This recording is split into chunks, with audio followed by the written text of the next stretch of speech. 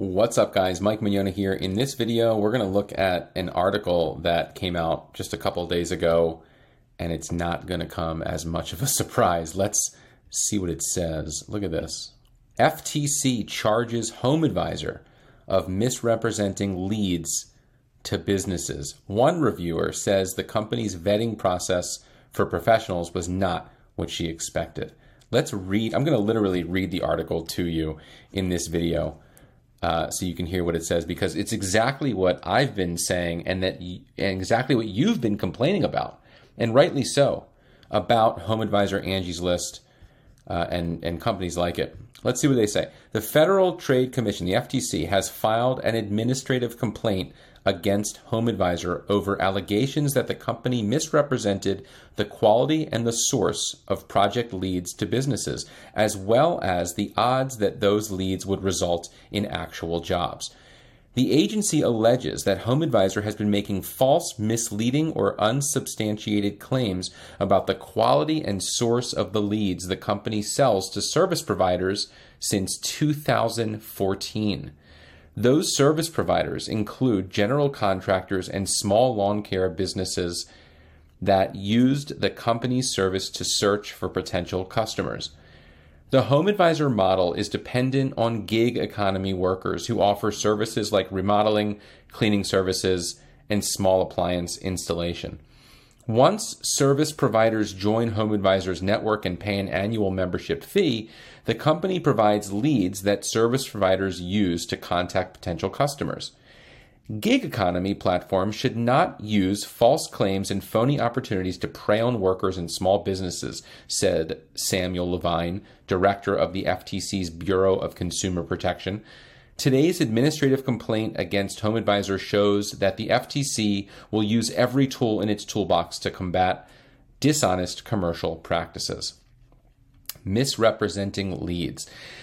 The FTC accused Homeadvisor of misrepresenting the quality of its leads to service providers by informing them that they had a higher chance of landing more home improvement jobs by using its system than its in-house data actually showed. Officials also alleged that Homeadvisor possibly deceived service providers about the price of an optional 1-month subscription to a software platform that Homeadvisor pitched as an add-on to the leads it sold. The FTC said service providers were told they would get to use that platform for free for their first month with an annual membership package. In reality, the first month was not free and resulted in a package that cost $59.99, more than properly informed service providers might have otherwise paid. The FTC stated that service providers ultimately wasted time following up on leads that were below the quality that Homeadvisor guaranteed. They also allegedly wasted time seeking refunds from the company for those less than favorable leads. In response to the FTC's accusation, an Angie spokesperson, because Angie's List owns Homeadvisor, Angie spokesperson told Consumer Affairs that the agency's claims were meritless and that it plans to vigorously fight the allegations. Crazy. The FTC allegations against Homeadvisor are based on a false narrative using a small handful of cherry-picked, incomplete, and out-of-context recorded sales calls to serve their agenda, the spokesperson said. I can tell you, these claims are exactly what I hear from hundreds of roofing contractors all across the country. Consumer questions vetting of professionals. Homeadvisor scores a very respectable 4.4 out of a possible 5 stars from Consumer Affairs reviewers, but there were some instances in which the process fell apart for consumers. I was looking for someone to deliver and install mulch. A Google search gave me several options with 800 numbers, and when I called all of them, they were all to Homeadvisor. Deborah from Orlando stated in her Consumer Affairs review. Finally, I gave my project information to Homeadvisor, and they gave me 4 pro referrals. I called all 4. 2 did not provide the service I wanted. 1 did not return my calls.